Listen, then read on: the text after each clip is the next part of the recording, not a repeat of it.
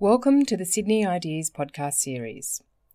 Sydney Ideas is the University of Sydney's public events program, providing you with the opportunity to hear leading thinkers from our university and around the world. Enjoy the podcast. My name is Peter Marks, and I'm the sort of chair for this evening. So welcome to tonight's talk on why surveillance capitalism has crept up on us. I'm currently chair of the Writing Studies department at the University of Sydney, and I'm also Professor of English Literature at the university, and my interest in surveillance is primarily in the representation of surveillance in literature and film especially, and with particular emphasis on utopias and dystopias. And I'm running a course on that right now, so this is particularly germane for me. So my main job, as I say, at this session is to be chair to introduce our main speaker, one of the world's foremost thinkers and writers on surveillance, Professor David Lyon, and to introduce the third person and the troika of people who will be talking tonight, Dr. Benedetta Brevini, and I'll introduce her later on.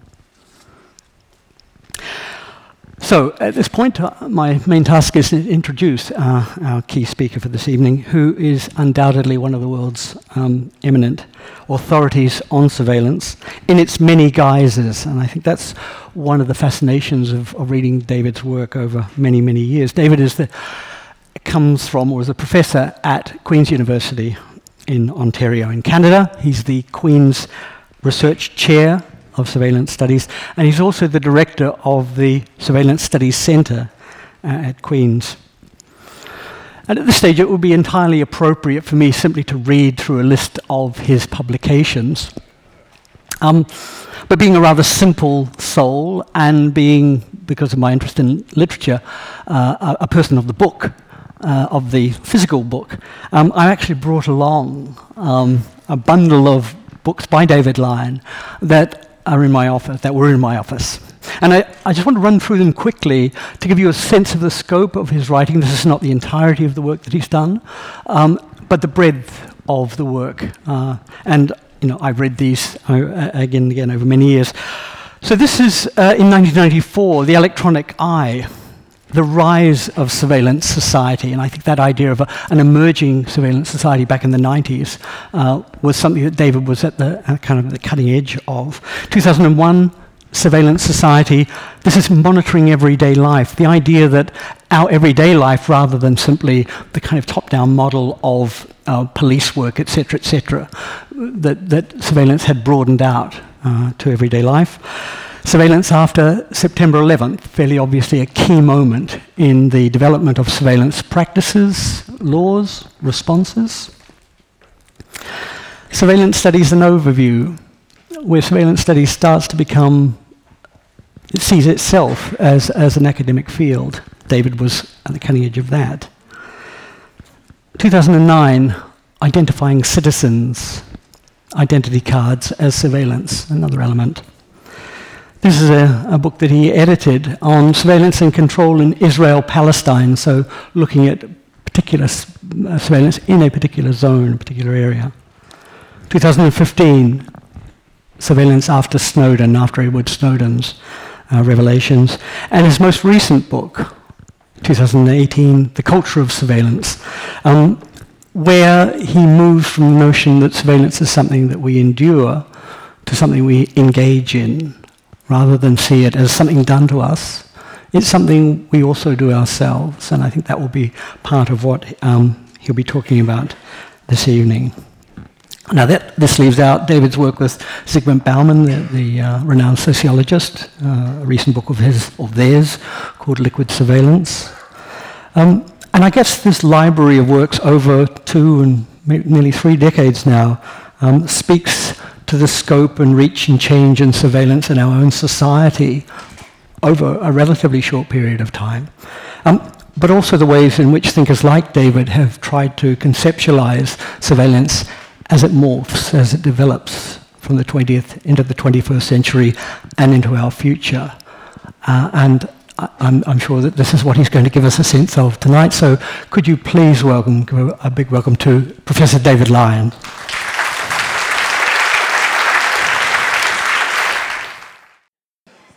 Okay. So the title that I agreed to speak on tonight is Why Surveillance Capitalism Has Crept Up on Us. I am going to have a subtitle in there, which is How Surveillance Culture Might Help. And that is where I want to go. An international scandal involving Facebook exploded in 2018. A political consulting company, Cambridge Analytica, that specializes in influencing voters, obtained access to personal data from 87 million American Facebook users. Cambridge University social psychologist, somebody called Alexander Kogan, built an app to harvest data from those unwitting Facebook users. They were asked to take a survey from which psychological profiles were constructed, intended to predict their behavior. The users were unaware that the data would gain access to their friends or that this other company, Cambridge Analytica, was involved. So 270,000 Americans took that survey, which enabled both Kogan and his colleague, Alexander Nix, to develop a model which would predict the personalities of all adult US citizens, which was then passed to Cambridge Analytica. Cambridge Analytica worked for Ted Cruz and then for Donald Trump in the 2016 presidential election campaign. Steve Bannon, Trump's ill-fated chief strategist, was on Cambridge Analytica's board. Robert and Rebecca Mercer, Republican Party supporters, backed Cambridge Analytica financially.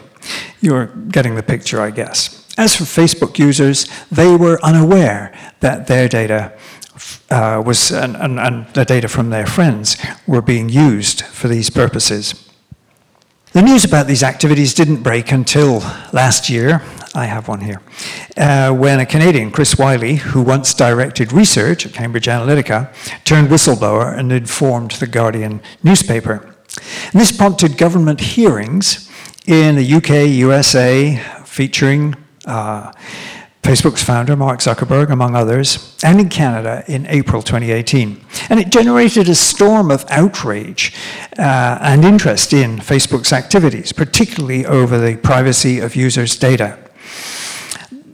Zuckerberg was not known for saying much about privacy, and until last night, he had never made such a long statement as he made yesterday. The idea of privacy had repeatedly been a matter of controversy, however, within Facebook virtually since it was founded. A delete Facebook hashtag appeared, attracting much attention, and inquiries about how to remove oneself from Facebook grew rapidly, especially in the UK and in Canada. And all this represents a new departure for surveillance, and especially for studies of surveillance, something that has been simmering under the surface for some time, but finds concrete expression in that 2018 Facebook scandal. Firstly, this counts as surveillance, that is to say what Facebook and other platforms like it do. It counts as surveillance because personal data collection is involved, and analysis of those data, and it's for the purposes of management or control. And that would work as any police or intelligence definition of surveillance as well. Data are decidedly significant, both for platforms themselves and for their users. And behind this, secondly, the internet is a surveillance space that is inherently fluid, liquid. Such liquidity tends to blur boundaries, flowing across previously assumed activities and categories. For some time, for instance, the categories online and offline have seemed less and less salient to how people actually spend their daily lives. Much of life is in fact lived on the internet in almost constant contact with or finding out about others who are not present. The latter category is especially interesting because not only do people encounter and experience surveillance, they also engage with it. This engaging can be thought of as social surveillance, for example, which I think of as an aspect of surveillance culture. The internet itself is a surveillance space that smudges the distinctions between monitoring and tracking activities of security agencies, police, corporate marketers, and advertisers on the one hand, and the surveillance initiatives of everyday life on the other. It's hard to discover what security agencies, police, and corporate marketers do because of their relative degrees of secrecy. But everyday surveillance is not so well researched yet either, though that is changing. Finding out about others, or social surveillance, has many faces, from the relatively benign searches for classmates or potential romantic partners, to surveillance of groups and individuals that some wish to name and shame through forms of digital vigilantism. Surveillance data are thus a key to the functioning of the internet as it is currently constituted. Surveillance is unavoidable. The data make possible many kinds of activities, such as those that become visible in the public scandals, like the one that I've been talking about. But it's ambiguous. The internet, including surveillance data, also facilitates debates over surveillance activities and over data themselves, thus also becoming an intrinsic dimension of debates over surveillance, and of the internet itself, of course. And these complex interrelations between surveillance that characterize large global corporations and surveillance involving the mundane activities of everyday life that now have to be explored if contemporary kinds of surveillance are to be understood. So, painting with this broad brush, I'm going to frame what I have to say in terms of these two very wide-ranging concepts, surveillance capitalism, surveillance culture. Both depend on data, but in different ways and with different consequences. Surveillance capitalism is the source of the systems that enable many aspects of surveillance culture. And at present, much that counts as surveillance culture is supportive of surveillance capitalism. But, and I want to say this right at the start, this is not inevitable, as is evident already from what I've said about the Facebook scandal of 2018. The conditions of possibility, surveillance data in this case, do not produce predetermined outcomes. So let me say something about surveillance capitalism, first of all. To focus on surveillance capitalism is to grasp the immense power and profitability of personal data, and to see why not only corporations, but government departments, healthcare systems, education establishments, urban planners, and of course, policing and security initiatives are so eager to follow the so-called big data bandwagon into new realms of user transparency, efficiency, productivity, and power. Facebook is a prime example of a surveillance capitalism corporation. It makes user data into a commodity for sale to other companies. Critical to its success was the invention of Facebook Friends, from whose data assumptions can be made about whole groups and population segments with similar characteristics. Basically, your friends betray you on Facebook. Similarly, the like button innovation enabled users to approve and rate each other's contributions, to engage in impression management and identity construction, and crucially, also permitted Facebook to track users as they move from site to site, thus accruing more and more data. Facebook connects users with other acquaintances, family members, groups, and so on, as heavily advertised from the outset. But it also connects users with unseen others, data brokers, developers, advertisers, political campaigners, and snake oil vendors that pay Facebook for these valuable connections. This is Facebook's business model. People are attracted to the site. The neurosciences and high-level psychology play a very important role here. And they're also encouraged to spend more and more time there so that their attention, their interests, the details of their daily lives may be sold to the highest bidders. As data are donated, often unwittingly by users, so they are used to profile those users and their friends and acquaintances, including those with no Facebook account. And as with all social media, these interactions with the site are the very source of value. And their aim is not merely to predict, but also to try to reshape lives and lifestyles. Now, Shoshana's new doorstop book, The Age of Surveillance Capitalism, explores this phenomenon at length. And I mean length. It's less than 700 pages, but gets up there. Zuboff describes Google's secret of profitability as, quote, unilateral surveillance and behavior modification. Like Cambridge Analytica, it aims to predict behavior in hope of modifying behavior. It sells real-time access to everyday life, aiming to change behaviors at scale through data capture, analysis, and reward and punishment. Computer mediation means, for Zuboff, and I quote, that the world is visible, knowable, and shareable in new ways. Corporations gain access to everyday life, and today this exempts almost no one in societies that are dependent on digital infrastructures. And that really is most societies around the world. There are very strong global south implications of all that I have to say, but I'm mainly talking about global north this evening.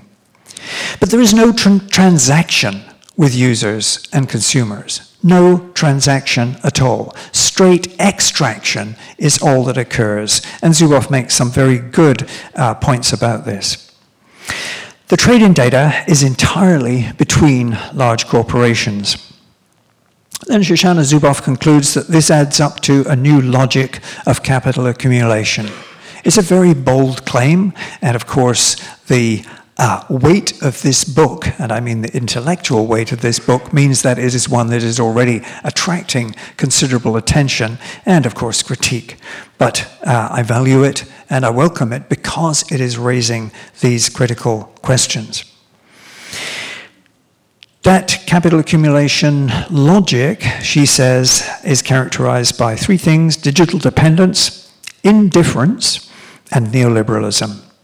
It uses prediction to eliminate uncertainty, but also, critically, undermines social trust, cohesion, familial bonding, binding contracts, and promises. And she warns that it finally severs those frail and frayed relationships between capitalist corporations and their employees, their consumers, and their users. Google was the very first to use analytics to increase the relevance of ads to users, but also, crucially, to repurpose that growing cache of behavioral data, especially after the advent of social media.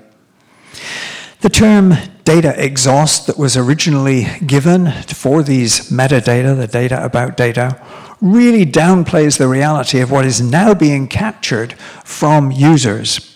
But in reality, it is what Zuboff calls behavioral surplus, and that surplus leads to what she calls accumulation by dispossession. And she argues that as it occurs, even human rights are erased, endangering both dignity and democracy. So, with all those things in mind, does this mean that we should just succumb to complacencies or cynicism? What can anyone do in the face of such accelerating logics of accumulation and data dependence? The corporations involved are some of the most highly valued on the planet, and the impunity within which they operate is totally staggering. Yet to ask only such questions is to ignore those who experience surveillance in everyday life, and whose responses are, in fact, far from monochrome. Zuboff talks about anticipatory conformity, and that is indeed, for many, part of the response. Much of today's everyday world of surveillance shadows surveillance capitalism. We do surveillance on others using social media, or on ourselves using self-tracking wearables. But there's also evidence, not only of such dominant influences, but also of residual or emergent approaches, in which older outlooks guide surveillance imaginaries and practices, or newer ones form querying or resistance to surveillance. And to understand these, we need to think a little bit about surveillance culture. Now, when I started studying surveillance, researching surveillance more than 30 years ago, as Peter pointed out, the key issues were government, the surveillance state, policing and workplace surveillance, often crystallized in the iconic video or CCTV camera. Facilitated by the US military-industrial complex, computerization was well underway, and this affected each of the three areas, plus also the use of credit cards, which began in the 1960s. Surveillance practices became prominent in the area of consumption. But in those days, they were experienced in tangible ways. Junk mail came in envelopes through letterboxes, targeting more and more specific groups of consumers as they did so. Surveillance was spilling over the rims of its previous containers, and talk of surveillance society began in the mid-1980s and took hold by the turn of the century as these practices became more pervasive. But by the first decade of the 21st century, things were changing once again. The so-called dot-com companies were faring badly. New opportunities appeared following 9/11 as security industries went into a higher gear, and soon afterwards as social networking developed from MySpace and Friendster into the social media that are commonplace today. Ordinary citizens after 9/11 were invited to say something about perceived security breaches, to report unusual events or objects, or to tip off authorities on the one hand, and on the other, to check up on each other in more direct ways, and even to conduct private investigation into strangers' lives. A new culture of surveillance was taking shape, parallel in many ways to the development of surveillance capitalism. So what do I mean by surveillance culture, then? On the one hand, it's our experience of surveillance in everyday life.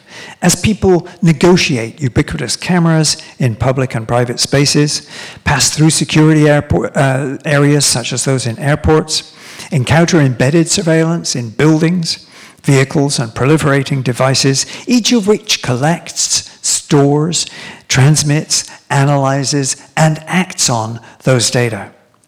And on the other hand, surveillance culture exists where people play a more active role in surveillance. This may be changing personal practices in watched spaces, such as streets, malls, or airports, or in new modes of checking up on the lives of others, known and unknown, using conventional search engines, or more likely through social media.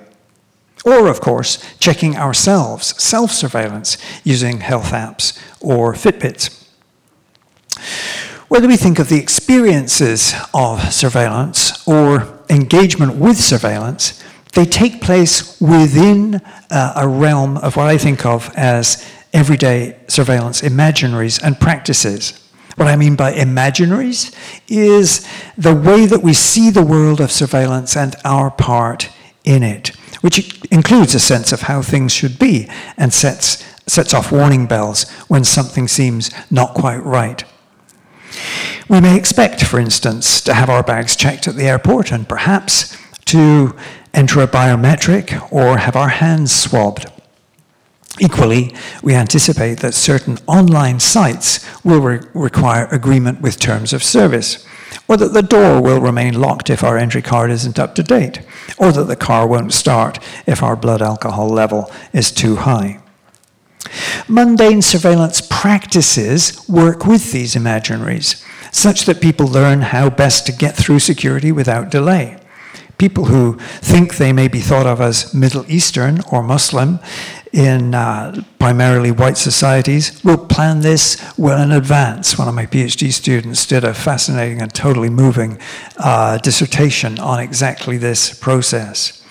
Others will click acquiescence with the terms of service, regardless of whether or not they were actually read, or follow someone else through the security door rather than use the appropriate entry card. In the world of social media, people are most likely to check up on others known to them, and although about a third of American, British, or Canadian citizens will check up on strangers, they will check up on strangers, despite the fact that such snoopers believe that these people would be annoyed, upset, or embarrassed if they knew. And that was from an old survey. That was about 8 or 9 years ago now. I suspect things have changed since then. Of course, surveillance culture is volatile, it is complicated, and it's heterogeneous. I'm not suggesting for a moment there is one thing, but I'd use the one term inclusively to include all these things. For example, I may share my considerations can start with a notion like privacy. I may share my healthcare information with my doctor and some family members, but be much more circumspect if I think that an insurance or pharmaceutical company may see it. Or some of us may think beyond privacy. Many judge surveillance practices, not necessarily recognizing them as surveillant, according to criteria not of privacy, but of fairness, and act accordingly. Think, for example, of differential pricing. Again, in the world of air travel, you've probably discovered that it's hard to find two people who pay the same price for the flight. Why is that? Well, differential pricing has everything to do with the sorting of customers, of consumers, that is done through the kinds of surveillance that I've been talking about under the surveillance capitalism title. Much research has demonstrated that surveillance always involves gathering data that enables populations to be categorized so that different groups can be treated differently. This is social sorting, and today depends on very complex social scoring that informs the sorting. Those of you who watch any of Black Mirror will recall the nosedive episode. That's where you see scoring at its scariest. My wife Sue won't even watch that stuff. Dominant forms, especially those using so-called big data, tend to reinforce already existing disadvantage and marginalization. A recent report concluded thus: marginal populations may be subjected to increased surveillance by both public and private actors. If predictive algorithms deem them to be at risk, they may be labeled as such and further marginalized. So the exclusionary impetus of surveillance as social sorting is thus augmented among those who are already vulnerable in racialized, gendered, class-based, and other categories. But even this doesn't mean that the outcomes may always be taken for granted. In a culture of surveillance, for example, women on welfare will subvert surveillance in order to look after their children. Brown-skinned air travelers will perform for security in risk-reducing ways. Poorer people in the housing market will use real estate classifications to mitigate their position. Smartphone users will exchange SIM cards for different purposes. Surveillance practices are very commonplace these days, and sometimes very creative as well. So what happens when surveillance culture meets surveillance capitalism? To speak of these two terms, of course, is an attempt to paint a big picture. Surveillance culture requires that common definitions of surveillance have to be stretched. Conventional definitions start from that operator, top-down perspective that sees surveillance as something that just happens to us, whether negotiating airport security, walking down the street under cameras, or becoming aware that Instagram and WhatsApp on those smartphones means that personal identity, preferences, and whereabouts are known. But in fact, surveillance is also something that people now engage with in everyday life. sending images of incidents to the police, installing home security systems, checking up on others, including strangers, using Facebook or some other media platform. In everyday life, people contribute to a growing culture of surveillance, and I suggest that surveillance, watching, is increasingly becoming a way of life. Developments in surveillance culture occur in the same world as characterized by the political economic realities of surveillance capitalism, in which data extraction is profoundly implicated. That is, for example, as users go online to check Google, Facebook, or even as academics, ResearchGate, scraps of data are sucked up as a vacuum cleaner sucks away detritus from rugs or sofas. But this digital dust does not go to landfills. Someone, and Google was first, as I said, saw value in it, and it is now monetized to make millions. In other words, the surveillance culture has an intrinsic relationship with surveillance capitalism. What is it? The dominant aspects of surveillance culture often play into surveillance capitalism, facilitating and normalizing it. And by the same token, much of surveillance culture depends on surveillance capitalism for its very existence. But focusing only on the operator aspects, the vacuum cleaning, or on the complacent and compliant aspects of surveillance culture can easily produce a sense of hopelessness. The operators will insist that the technological changes shaping the digital era are really unstoppable, and that not to be data-driven is to miss out on efficiency and profitability. Or at least, they will say, that law and regulation will never catch up. And those comfortable with surveillance culture will say that its convenience and its efficiency in making desired connections with others is worth any minor quibbles about civil liberties or privacy. So I ask again, can nothing be done? It's true that some shrug off the sucking up of data as something inconsequential. Who cares? But beyond such dominant modes are residual approaches that question users donating data with no apparent return, and emergent modes that try to resist by arguing for new forms of regulation or by using technical means in digital judo moves. But remember this, in the mid-20th century, some early studies of TV feared the growth of propaganda and the negative impact of the new medium that cultivated viewers in specific ways. But more subtle studies in the late 1970s and early 1980s showed just how much there were critical viewers of the TV medium.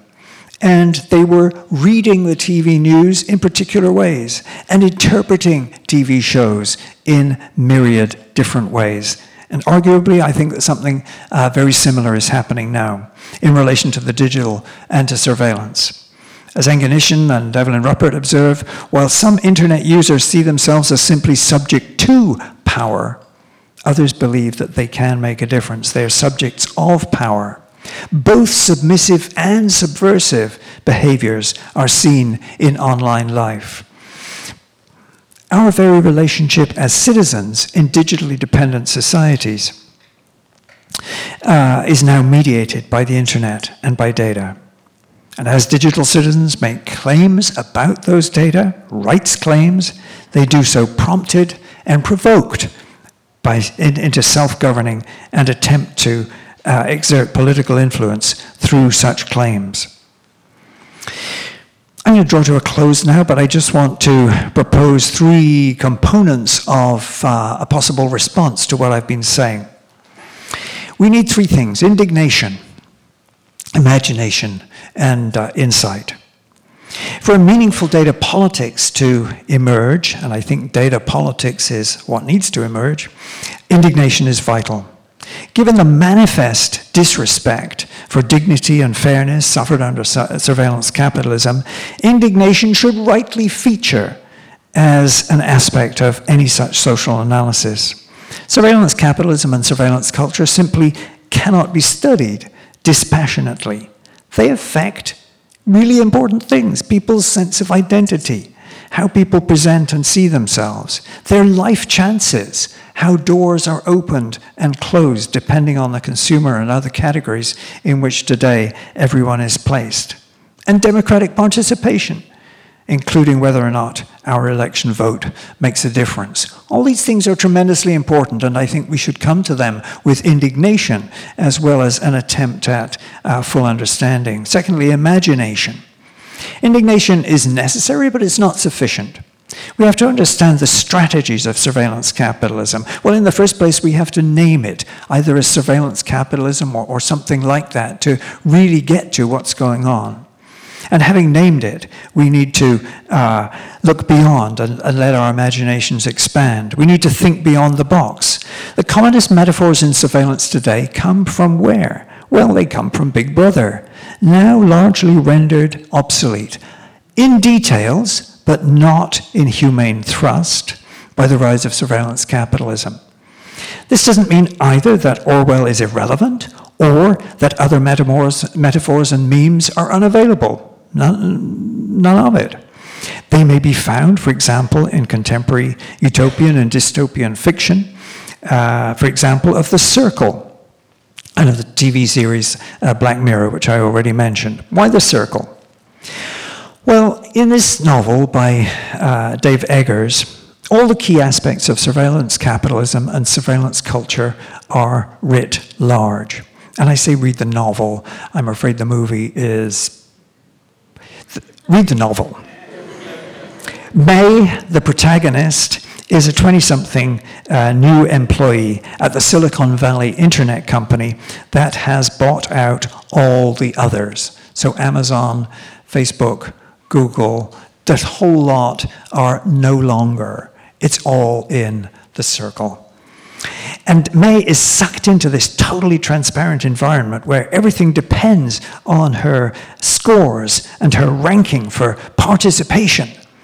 Sharing is caring, they say, in an Orwell mimicking slogan. But it's also one where the company believes that it can govern better than governments can. We can all relax, knowing that these billionaire young white males have algorithms for a peaceful, contented world. So let's attend carefully to how these new metaphors, like the ones in Black Mirror, like the ones in The Circle, are being mobilized as a means of comprehending and acting in relation to surveillance.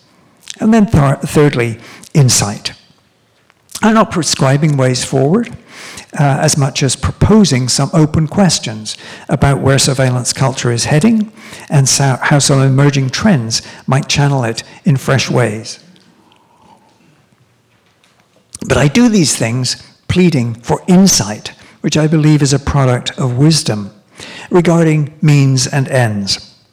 Utopian thinkers often encourage us to peer well beyond the present and to connect future goals with present conditions. And one such admirable goal, in my view, is human flourishing. I suggest that beyond the tactics and programs, even in what Zuckerberg promised yesterday, end-to-end encryption for our messaging, we should also consider what we really want to see, aiming for the good, aiming for the common good, aiming for human flourishing is an admirable goal. And we can come back to that in discussion, but let me just leave you with those three. I think that as we begin to think about responses to what I've been trying to say, thinking about the matter of indignation, imagination, and insight should get us a long way. Thank you very much.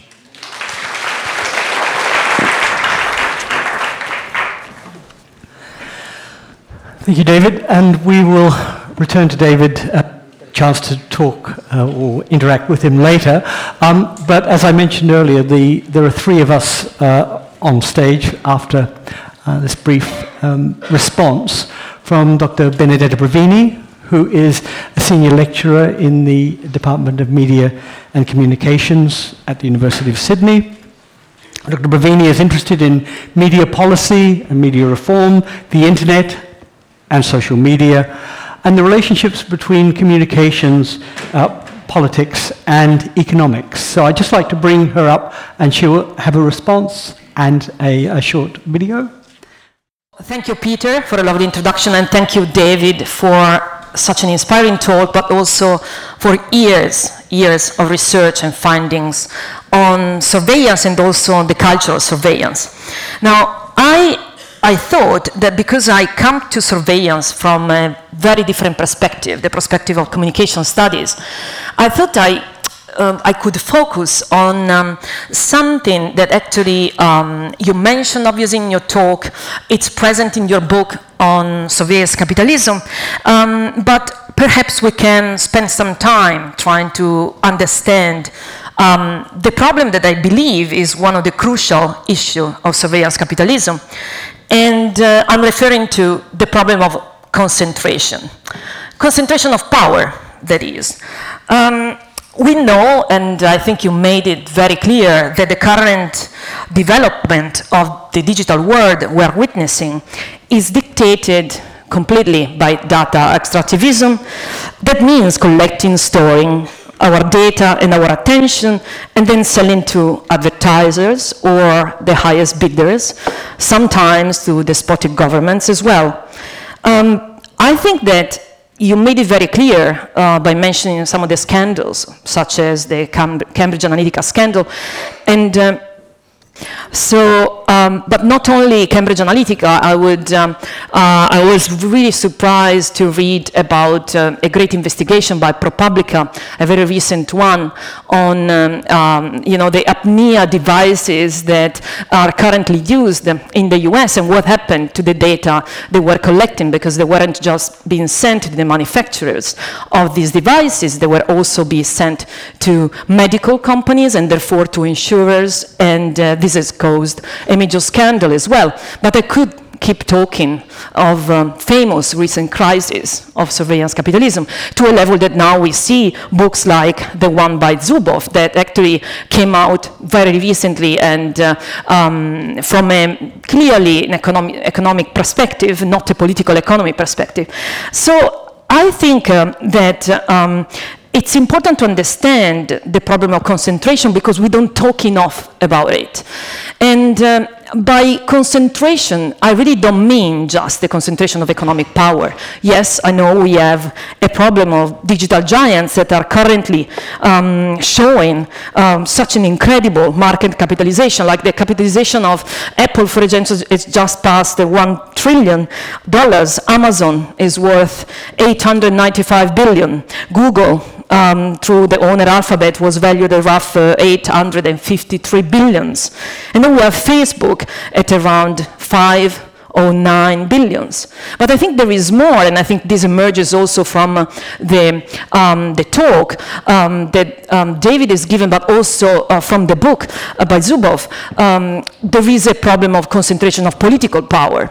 And how are these global digital giants exerting and showing their political power? Well, we see, for example, the level of lobbying.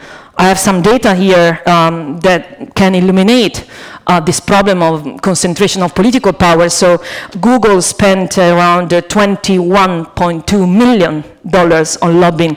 Amazon spent around $14.2 million, and Facebook around 12.6 million. Just imagine what could be done, for example, to save public service journalism, public interest journalism, if this money was, instead of being spent of lobbying, was spent on investigative reporting, for example, which is something that communication scholars like me and communication reformers have been arguing for quite a while now.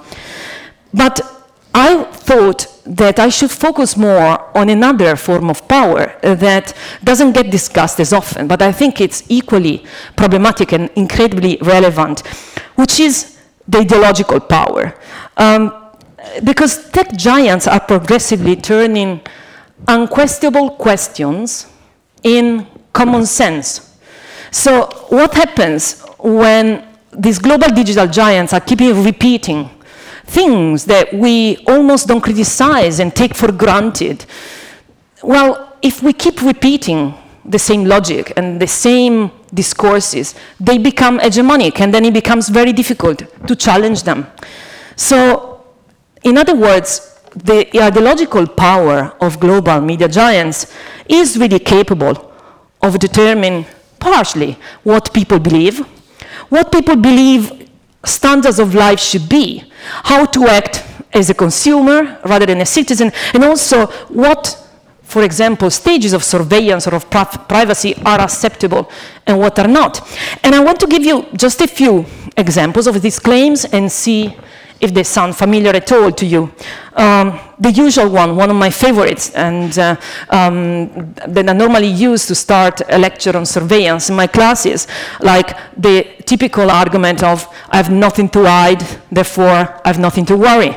I'm sure that you've heard this millions of times, so that would be the first. The second, the fact that current economic practices and current ubiquitous practices of surveillance are inevitable. And David mentioned this in his talk, but they're not only inevitable, but they are triggered and determined by technology. How many times have you heard this as well? But also, like, technological progress cannot be stopped. So if you're stopping technological progress, you really don't understand what civilization is about and modernization is about. And fourthly, the fact that technology per se, technology alone, is able to fix all the problems. So I just think that when I was reading the recent book by David, and then I was thinking about the talk and what I could bring that is something that maybe has not been discussed enough, I came across a very interesting ad that was actually shown just a week ago during the Oscar night. And let's not forget that television is an incredible tool for propaganda and for spreading hegemonic thoughts as well, and it still is, considering that the Oscar night had something like 40 million viewers. And I thought that I would like to show it to you to see, actually, what I'm talking about when I refer to too much concentration of ideological power. This was an ad that was produced by IBM and showed at the Oscar night. Dear Tech, let's talk. We have a pretty good relationship. You've done a lot of good for the world. But I feel like you have the potential to do so much more. Are you working for all of us or just a few of us? Can we build AI without bias? AI that fights bias. AI that helps us see the bias in ourselves. We need tech that helps people understand each other. That understands my business. Dear Tech. Dear Tech. Dear Tech. Dear Tech. Let's champion data rights as human rights. Let's use blockchain to help release poverty. Let's develop new solutions with the help of quantum technology. Let's show girls in STEM isn't just a boys' club. Let's make a difference in people's lives. Let's do it all together. Let's expect more from technology. Let's put smart to work.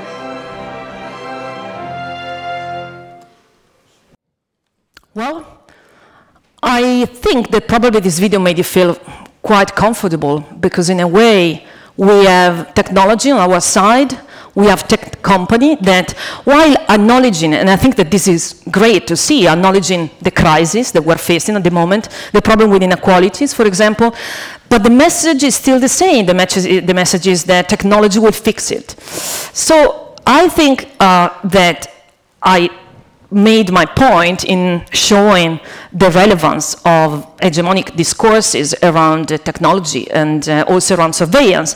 But what is really dangerous and is something that we should reject is this idea of the agency of technology, this idea that technology can fix it all and technology can save us. And to use one of my favorite quotes of Raymond Williams that I think that also David is a fan of, technology is always, in a full sense, social. So, thank you very much. I think we'll leave it there. Thank you very much. Or actually, if I could just finish on an Orwellian note. Orwell was asked by a reader whether he thought 1984 would happen, and he said no. we have to work against it. It's up to you. And I think in a sense, that's what David is suggesting here, that we don't just go out of the room and return to our daily lives. We do something. Okay, thank you very much. Thanks, Benny. Thanks for listening to the Sydney Ideas podcast series. For more information about our upcoming events or to listen to more podcasts, head to sydney.edu.au/Sydney_ideas.